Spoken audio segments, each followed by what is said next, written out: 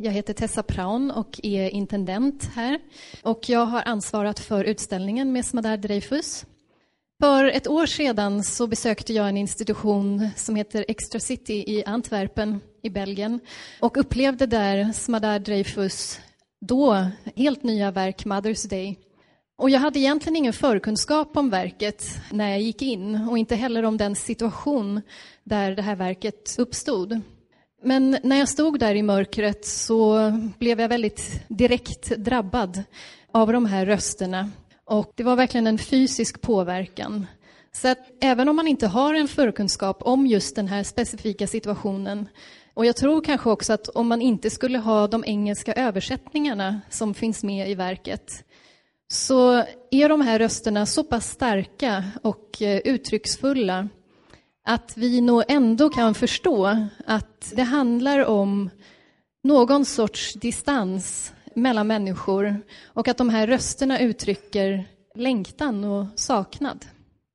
Och här ikväll så har vi bjudit in Anne Karpf som är författare och sociolog baserad i London, som även undervisar på The London Metropolitan University. Och hon skriver framförallt om samhälle och kultur för The Guardian och bidrar regelbundet till BBCs sändningar. Hon är även medredaktör till en tidskrift om judisk identitet. Och hon har skrivit ett flertal böcker, varav en är om den mänskliga rösten, människorösten, som heter The Human Voice. How this extraordinary instrument reveals essential clues about who we are.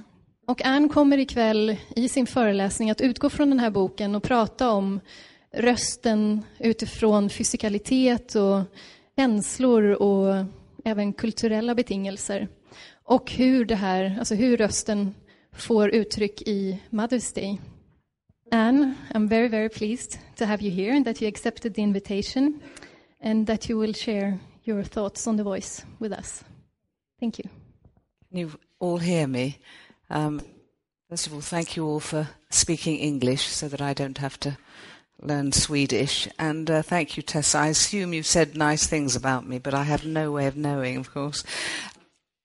I'm going to start by describing my own reaction to Mother's Day, and then I'm going to go on and talk more generally, more analytically, perhaps, about some of what I think are its most original and interesting features. So at the start, we see a cloudy hilltop. It's almost without sound, and it feels to me like a sort of full emptiness. It's empty, but it's full. And then behind the cloud, noises begin to emerge, and they become more distinct. And you hear a whistle here and some movement there, and the clouds move, but you can't really see anything. And that's disturbing. You know, one comes to an installation, to an artwork, and one expects to see. And we can't see anything. We want to be able to make out discrete sounds and precise outlines, and we feel frustrated because we can't. And I'll speak about this a bit more later on. So we're promised something, and it's almost as if we get nothing at the beginning. And yet we're invited to linger on this nothingness, this indistinct sight, and not get much information in return. And it's only later when you start to think about it that you realize that Smadar Dreyfus puts us, what I call the viewer-listener, almost in the same situation as the protagonists there, as the families. You know, we're straining to distinguish sounds and images, but finding it difficult, just as they are. So then we hear more sounds that seem more distinct, and we hear cries and shouts. And what are they? The first time I heard it, I felt almost as if I was hearing some cries from the natural world. I wondered if I was hearing fear or if I was hearing anger, and then I realized I was hearing shouts.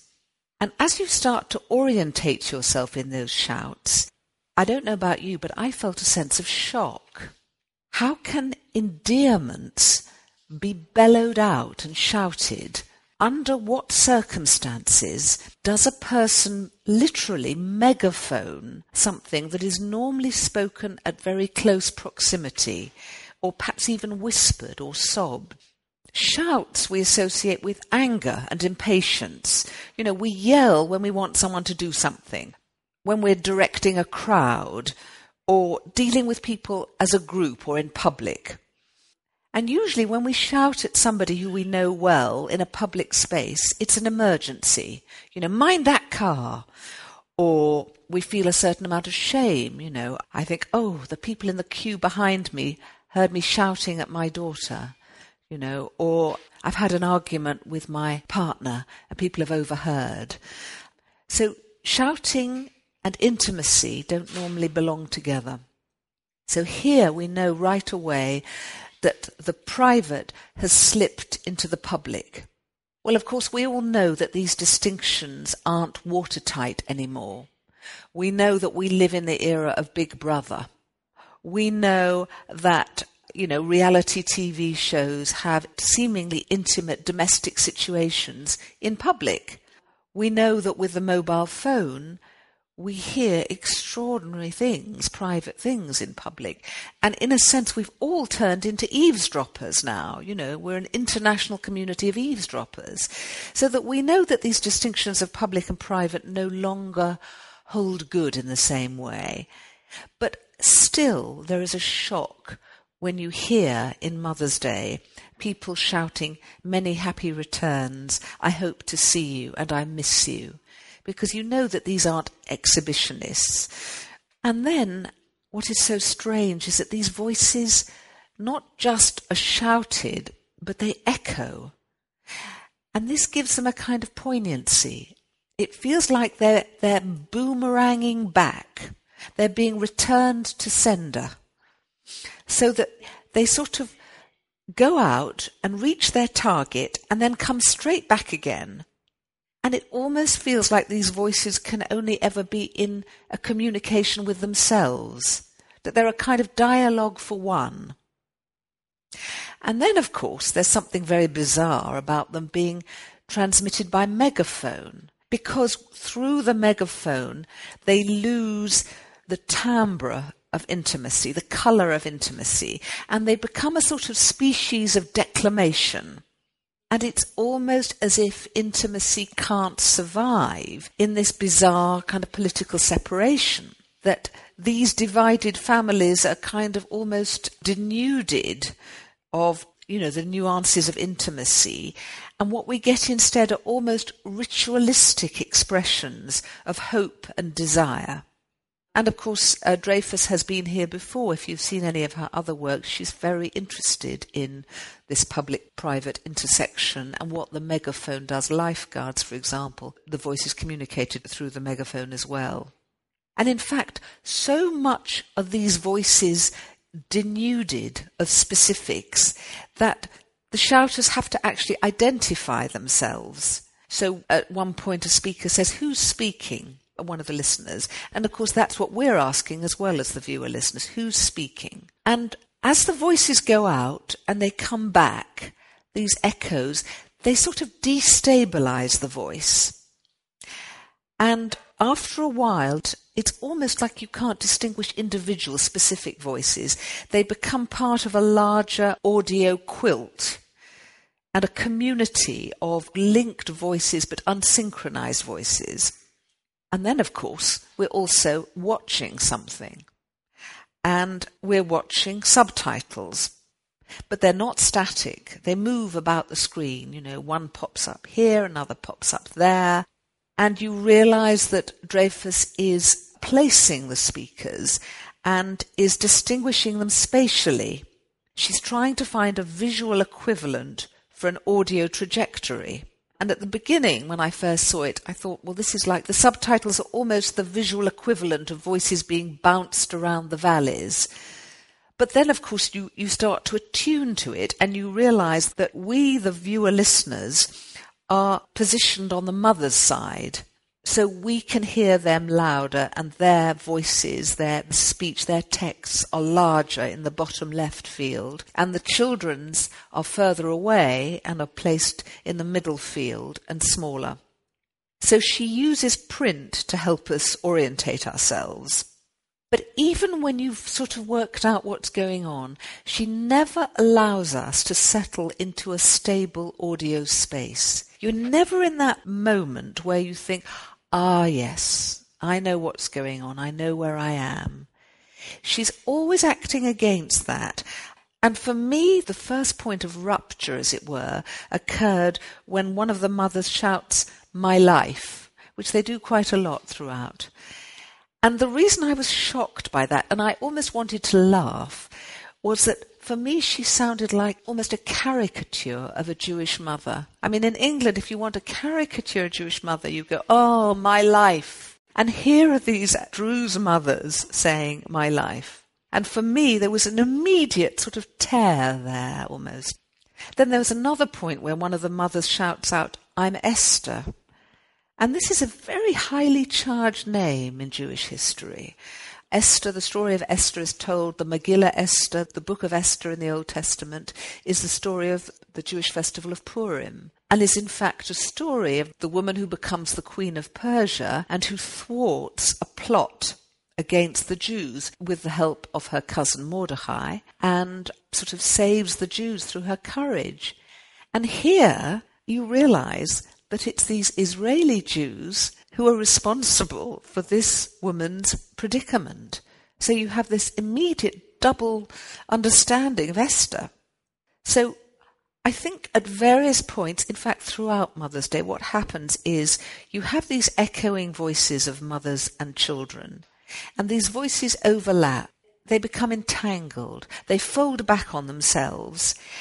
And also, for me at least, as a Jewish viewer-listener, these Druze families fold back on Jewish families, and you're brought back constantly to your own mother and your own child and your own voice.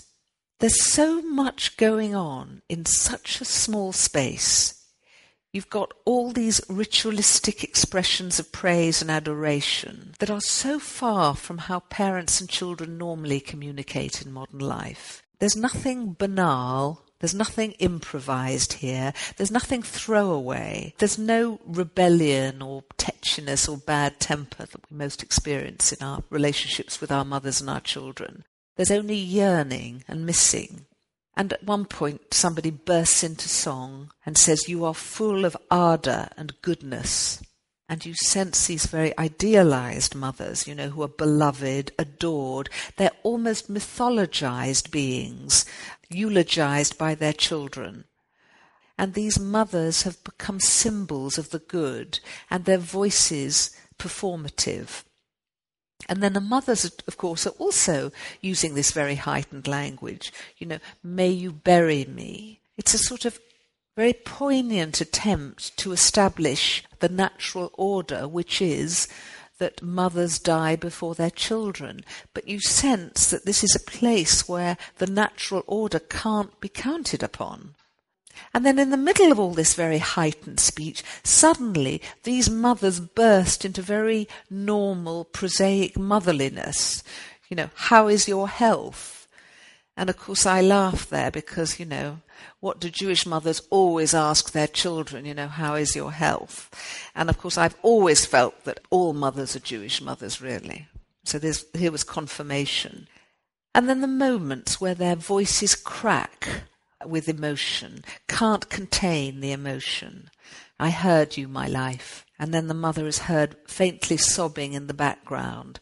And again, you find it hard to resist and not to sort of sob along with them, for one's own mother and one's own child and the inevitable separations that happen in any family's life.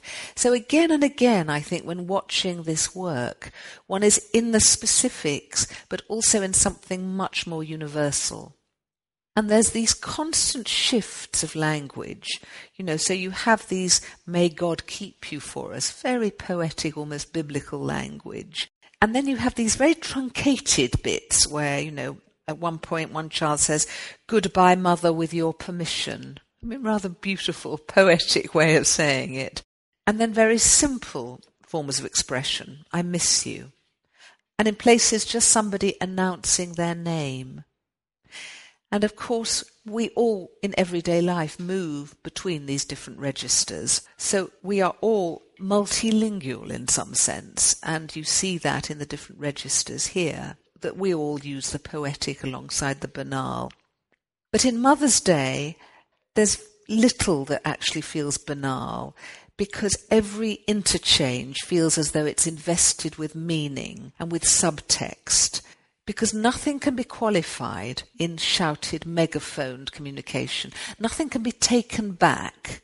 Nothing can be discounted. Each single utterance is charged with meaning and made to stand for a greater whole. And yet at the same time, there's a very eloquent silence in this work.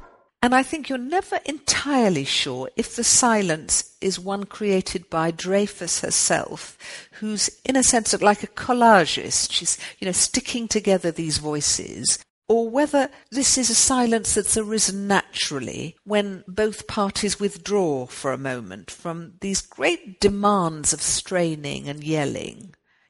Is this just a natural resting point between shouts? We know that there are several hundred metres between the speakers on both sides, and that they have to pause to allow their voices to carry across the valley. And of course this seems such an antiquated form of communication. It feels so clunky to modern ears. And it's so strange that the speakers are responsible for the emission of their voices, but also in a sense for the transmission of their voices. They don't just, usually we utter our voices and we take for granted that our voices will reach the listener. But here they have to almost guide their voices, acknowledge the journey their voices have to take. And it's a journey that their embodied self can't take. Their voices go where their bodies can't go. Some of the time, though, I feel that Dreyfus herself has interposed those silences. She wants us to step back. She wants us to be in it. She wants us to be outside it. She wants us to step back and to allow the voices to travel towards us and to permeate us. And some of those silences to me feel very empty. They speak about the impossibility of communicating in this way. Then, of course, we are seeing Dreyfus's work because she's chosen to chop up these utterances in a very specific way. She's chosen to chop them up into very short subtitles rather than stringing them along. And it's almost like she's trying to mimic the staccato, disruptive nature of these exchanges by breaking them up in this additional way, so that one mother's stream of speech will maybe have a succession of 3 or 4 different subtitles. And this, of course, reminds us constantly of the difference between the visual and the oral.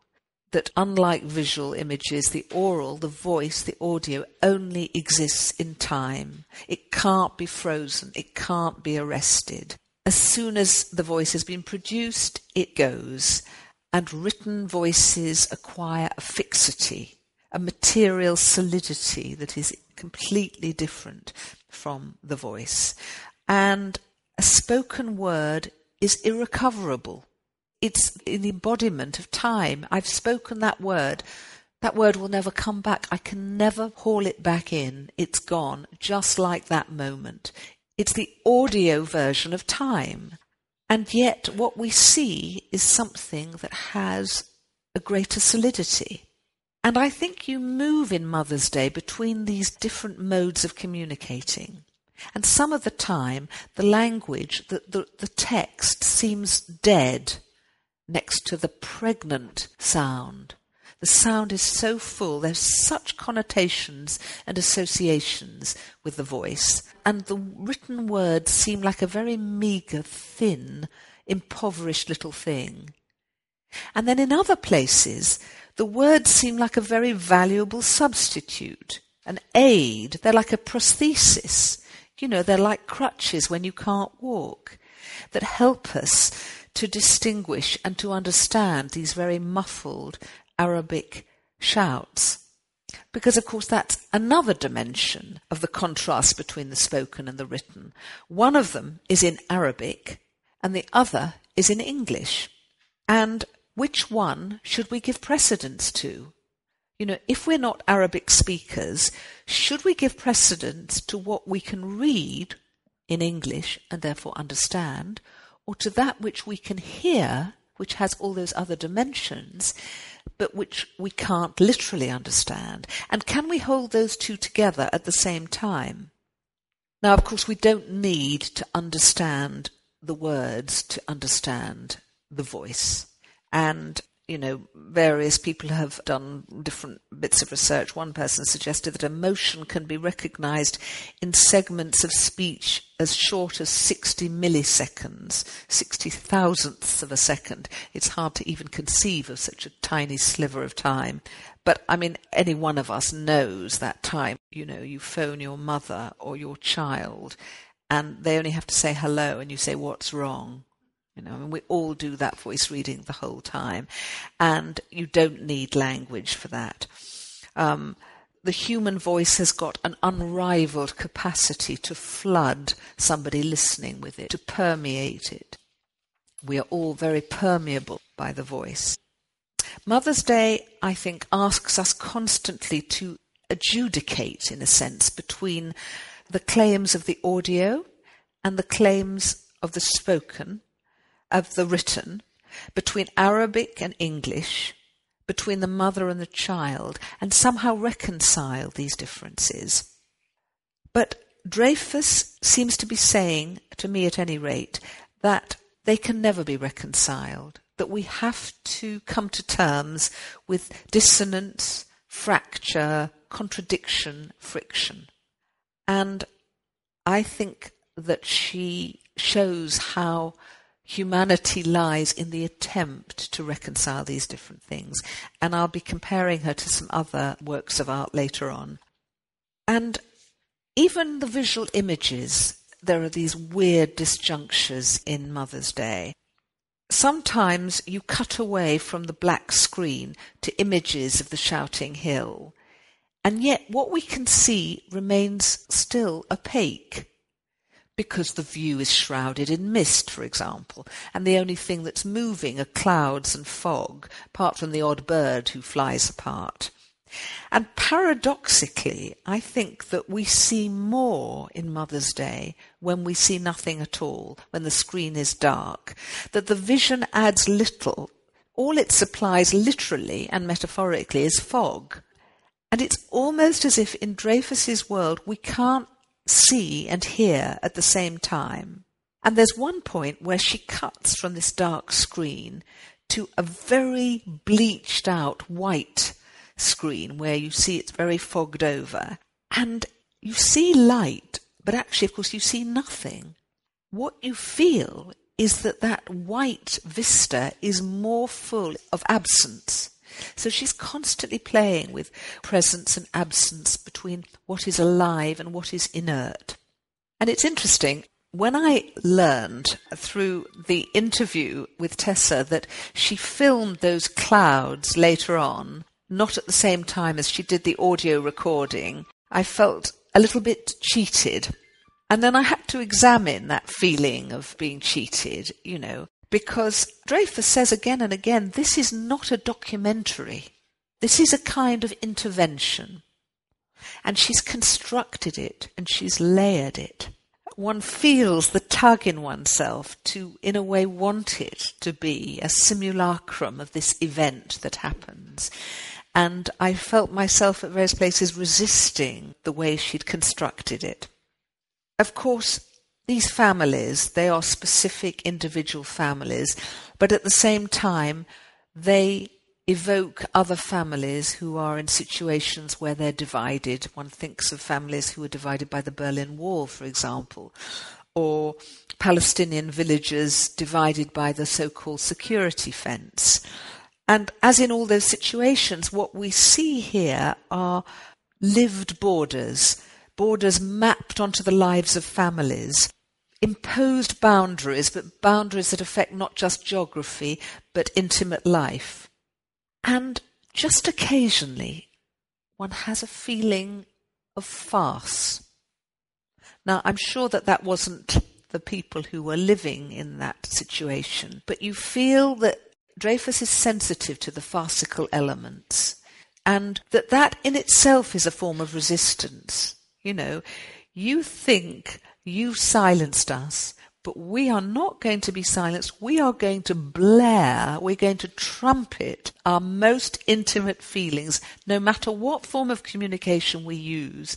We are going to shout out our connections. And there is an element of farce, I think, in these shouted communications, alongside the poignancy. Roland Barthes talked about the grain of the voice. And he was actually talking about the singing voice, but I think it applies just as much to the spoken voice. And what he meant by that was the materiality of the voice, its corporeal nature, the timbre, the breath, the voluptuousness of the sound itself, in a way what you could call the body in the voice. And for millennia, when you heard someone's voice, you knew that the owner of that voice, the speaker, was nearby, because voice and body went together. And then, of course, the telephone arrived, the phonograph, the gramophone, the radio talking pictures, and these seemed to rupture body and voice. And it was very disturbing. I mean, when the telephone first arrived, it provoked a lot of anxiety, a lot of incomprehension, contempt. People talked about the power of darkness residing in it. There was an article in Scientific American. A reporter said, "My own material existence I am reasonably assured of. I can imagine my friend at the other end of the line. But now between us there is an airy nowhere, inhabited by voices and nothing else. Hello land, I should call it. The vocal inhabitants of this strange region have an amazing vanishing quality. Even while you are talking casually to one or another of them, you may become aware that you have been unaccountably cut off. The telephone seems to have no visible agency." Well, of course, this seems rather quaint to us nowadays, because we've become so used to living in a world with no visible agency, with rupture. I mean, we call it the virtual world. We've learnt how to, in a sense, hear the body in the voice, even when a speaker's very far away. And I remember, I'm old enough to remember, in the end of 1958 in the UK, when the Queen unveiled something called STD, not sexually transmitted diseases, which we now think of for that, but subscriber trunk dialing. So for the first time, you could dial a phone to someone far away, and you didn't need to be put through by an operator. So the voices of people far away no longer had to be mediated by a third party. It was as if somehow voices had been liberated into the ether and didn't travel down phone lines. Somehow the illusion of the voices travelling through the open space was created. Nowadays we don't think about these things. Nobody is impossible to contact. Everyone's always available. There's no dark side of the moon in modern communication. And we just assume that technology can erase distance and overcome separation. So it's profoundly shocking for us to think about the primitive way in which these Druze family members communicate. First of all, they have to travel to speak to each other. They need to be in roughly the same space. It's almost as if communication has become re-embodied, that through the megaphone, voice and body have been reunited, or at least voice and space. It's almost as if history's been reversed. And this is extraordinary in the era of Facebook and YouTube and Twitter. The idea of this directional communication. But of course, Mother's Day doesn't just present us with the unmediated sounds of the megaphone, but with the megaphone recorded. So it's a double mediation. And so we don't only focus on what's being said, but how it's being said, and the megaphone's shortcomings as a method of communication. So it's very curious listening to this piece, I think, because you're aware of how clumsy the megaphone is, how primitive it is. It distorts the voice in a way that seems very shocking in the digital age. And at the same time, it's this very poignant lifeline. It's this precious reconnection. So while it almost reintroduces the body to the voice, it's also this painful reminder of separation. Because these family members on the Israeli and Syrian sides are close enough to hear each other, but not close enough to touch each other. And it seems to me that touch is the crucial absence in Mother's Day. It's what is both yearned for and is absent and forbidden. The other person, the other family member, is tantalizingly physically near, but they can't be touched. And it's almost like there's a dance of absence and presence. And after seeing it several times, it struck me very forcibly that Mother's Day is almost about the impossibility of touch and the voice standing in for touch. And that isn't so strange. I'll come to that in a moment. But I want to here just digress slightly and go and talk about the notion of the phatic. Some of you may know that was coined by the anthropologist Bronislaw Malinowski. And Malinowski defined phatic. He says it describes the kind of conversation that has no intrinsic meaning, but is simply a kind of small talk, where the very fact of saying something, anything, is significant, irrespective of the verbal content. He says the breaking of silence, the communion of words, is the first act to establish the links of fellowship. It's very odd because Malinowski never, when he describes phatic, does he talk about the voice. He's always talking about words. But I think phatic is a property of the voice as much as anything else. You know, I mean, in England, I think the apotheosis of phatic conversation is when people talk about the weather, which English people talk about a lot, you know, and, it's, you know, nasty morning, or nice, the sun's come out. And of course, they're not really talking about the weather. They're actually using their voice to make a connection with someone else. Because phatic's power is in what is communicated non-verbally, especially vocally. That's why the words aren't important. In phatic speech, words are simply the carriers of the voice. They're excuses for it, opportunities for it to be heard. And I think that Mother's Day is an example of phatic communication. Because whatever the actual words that are being shouted, their real point is to signal to the other party that the shouter is there, actually there, physically, materially, corporeally close. And it's almost like you hear again and again in this work the breaking of silence. Then silence is re-established, and then it's broken again. You feel this sense of breaking. And in fact, quite a lot of the shouts in Mother's Day are about the voice itself. God protect your voice, cries one person. You hear me? Your voice isn't clear. Repeat, I don't hear. It almost becomes a disquisition about the voice itself. Of course, the shouters are aware that they are being heard, not only by the other party, but by all the other people gathered on the other side. And there are so many dimensions of this. I mean, we bring to their voices all our own cultural experience. I mean, to me, I heard in those voices those wails and laments and, you know, ululations, almost like Arab women at funerals or at weddings or celebrating martyrs. You hear a kind of keening, which people in the West don't use their voices in that way. Women in the West, on the whole, we're much more restrained in our use of the voice. This is full of abandon. It's very highly charged and very expressive. And there is the voice moving in these between the private and public again and again. There's that very shocking moment where one of the mothers says, "Can you please move so that you can be photographed by Reuters because they are doing a story on this?" And you're immediately placed back into the broader political situation, and you're aware that this is part of a political resistance, and that we, the viewer listeners, and Dreyfus and the other parties aren't the only listeners to this, but there are journalists there using this, so that the voices in Mother's Day aren't just a response to a political situation, but they're also being used politically themselves.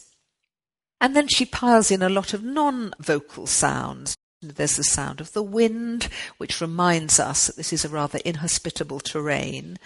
There's the sound of military trucks. The army is nearby. There's a helicopter buzzing ahead. So we're reminded of Israeli military control over this land. There's bird song, which immediately evokes a rather peaceful, idyllic space, which it could be, but then, set against the helicopter. Sounds of excited crowds. You can hear the politics of the situations. Politics become audible. And I think you move between a feeling, it's a real dialectical experience, you move between feelings of despair, how can families be divided like this, to feeling this is a triumphant overcoming of obstacles. Whatever physical impediments have been put their way, these Druze families have found ways of overcoming the situation. The voices managed to travel freely across this ceasefire. The bodies can't, but the voices can, and no military presence can contain them. Mother's Day is a kind of celebration of the mother's voice. We're positioned on the mother's side, and I could talk for hours, don't worry, I won't, about the importance of the mother's voice, which has been called a kind of umbilical cord. Obviously it's heard by the baby in the uterus. It's been described as a sonorous envelope that surrounds, sustains and cherishes the child, a sound bath, an audiophonic skin, the first psychic space. There have been lots of fascinating pieces of research which I describe in my book about how the mother's voice can affect the fetus's heart rate, either slowing it down significantly. Other people have found it excites the baby. There are lots of examples of how the mother's voice can soothe. It's obviously conducted through the mother's body, so babies can feel their mother's voices. So there is this very close connection between the sound of the voice and touch. Babies in the womb experience the mother's voice physically. They don't just hear it in some remove. So that's what I think Dreyfus is picking up on, this connection between touch and voice, and the voice standing for touch. We know also that the voice can make separation bearable. Mothers who go into hospital now are recording their voices for their babies to have, or their children to hear. Women in prison are recording tapes for their children to keep this thread, this connective tissue together. And we know that there is a kind of audiophonic feedback, a loop of communication that happens in healthy attachment between mothers and babies. And so attuned are small babies to their mother's intonation, one study found, that they suck faster if they hear that their mother has recorded a message specially addressed to them. How amazing is that? I'm very skeptical of people who say, research shows, because, you often find research, the research has about 3 people in it. In my book, I dismantle quite a lot of research like that, but that was actually a very interesting study.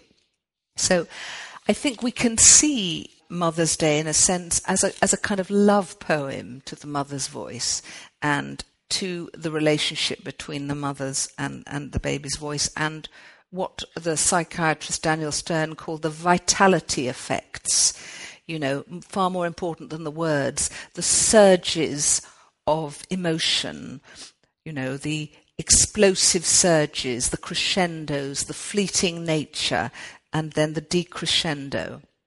And the level of arousal that excites in children. Daniel Stern's work, for those of you who don't know it, is very interesting. He looks at parents who can, and of course no one can do this the whole time, but parents who can match their children in vitality without overwhelming the child. There are parents who are overexcited. I fear I was one of those. I have been one of those, who are so anxious about their children. They want to make sure their children have enough life, and there are other parents whose voices are a little bit monotonous and don't really engage.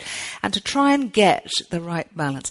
And here, in a way, you see these attempts across a physical border to match vitality and excitement, interacting, a trajectory of energy, and it's charted. Okay, I've almost finished. I just want to end by saying that I think of Mother's Day as a liminal work. By liminal, I mean at the threshold, an in-between place, a place where something turns into something else. And it's liminal partly because the Golan Heights itself is a liminal place, a contested space between two warring countries. It's liminal because the Druze families themselves are in this rather ambiguous position. They're not citizens, they're residents of Israel. They didn't want to take citizenship. They have certain privileges by being residents, but they also lack full civil and political rights, as every Israeli Arab does. It's liminal because Mother's Day is situated between two worlds, the audio and the visual, and takes of both. And it's liminal because the voice is liminal. The voice travels from inside of us to outside of us. It travels from the individual to the group and to the collective. It's sort of an intermediary. It mediates us. Added to that liminal aspect, Dreyfus adds visual images, but they're always indeterminate. And I don't know if you know the work of the psychoanalyst Marion Milner, wonderful book called On Not Being Able to Paint. And she describes how, when we learn to draw, we usually start by focusing on sharp outlines. But actually, the material world doesn't really manifest itself that way. It usually takes the form, when you really look and see, of bursts of colour, and they only gradually emerge into separate, touchable, solid objects. Now that, of course, is true of how babies learn to see, but it's also true of how adults see. And Milner argues that if we are uncomfortable sitting in this sort of undifferentiated chaos, we impose boundaries too fast. We want those outlines because we feel safer. And it's a way of dealing with anxiety. And Marion Milner invites us to sit in that undifferentiated chaos for a little bit longer, to allow a sort of interplay between the chaos and the solid. And I think this is exactly what Mother's Day does. It moves us between these undifferentiated voices, between mist and silence. Then there are bursts of clarity, and then we go back to the indeterminate. And Dreyfus, like Marion Milner, beckons us to dwell, to stay in this liminal space, and to trust that some kind of meaningful dialogue will emerge. And of course, as viewer-listeners, we are also in a liminal space. Because what are we? Are we at an artwork? Are we at a slideshow? Is it a video projection? Is it an audio piece? Are we watching or are we listening? Are we passive or are we active? Or is there a third place? Are we eavesdroppers? Are we go-betweens? Dreyfus has led us here. Is she the eavesdropper in chief? She places us. Here we're placed in front of a barrier. So it's like we're onlookers, but we're also participants. We're viewers, but we're implicated. We're separated from the sound, but it envelops us. And we can't remain purely visitors. It's like we have to step forward and greet the sound, move towards the scene. And she makes us question our status in this work, not just our viewpoint, but almost our ear point. And then what of her? She hasn't just recorded this, she's sculpted this. And one has to ask questions. Has she appropriated their voices? Has she used them as raw material for her own art? Dreyfus herself is in a liminal position. She's an Israeli, she who lives in London. She's positioned between Hebrew and English, and she suffers from gradual loss of hearing, so she's positioned in between the hearing and non-hearing world. And so this kind of fractured voices that recede almost mimic her own difficulty in hearing. And just finally, this work evoked for me some other works. It reminded me when I first saw it of a monologue by Samuel Beckett, I don't know if any of you know it, called Not I, 1972, I think. It's set on a dark, pitch-black stage, and the actress is completely blacked out, apart from red mouth. And out of this mouth come a jumble of fragmented, disconnected phrases. There's a silent auditor on stage left, but he doesn't say anything. And these utterances are short, shards of speech. They don't really make sense. They evoke lots of things. But what you get the sense of is her compulsion to speak. And of course, that's what you feel here, the phatic compulsion to speak. The other thing it reminded me of a little bit, although it's completely different, is a work by Pina Bausch, Nelken, as some of you may know. And there's a scene in that in which an apparently deaf man is on stage, his face completely immobile, and he's doing sign language to George Gershwin's The Man I Love, which is sung by a woman. And it's extraordinary. As this thing continues, you feel this dissonance, you feel this love against the odds somehow gets created. And I feel that Mother's Day, in a way, articulates these things, the yearning and compulsion of ruptured families to make contact through any means available. And watching this work, listening to it, it seems to want us to listen and then almost mock us where we can't hear much. It's as if it's asking us to acknowledge how impossible it is to resolve things and just to accept this flawed echoing between the voices. These voices that travel far and then they bounce back again, and emitting and transmitting and speaking and receiving become confused. And in the end, I feel what she's telling us is, well, this is the best that we human beings can attain. That's it. Thank you.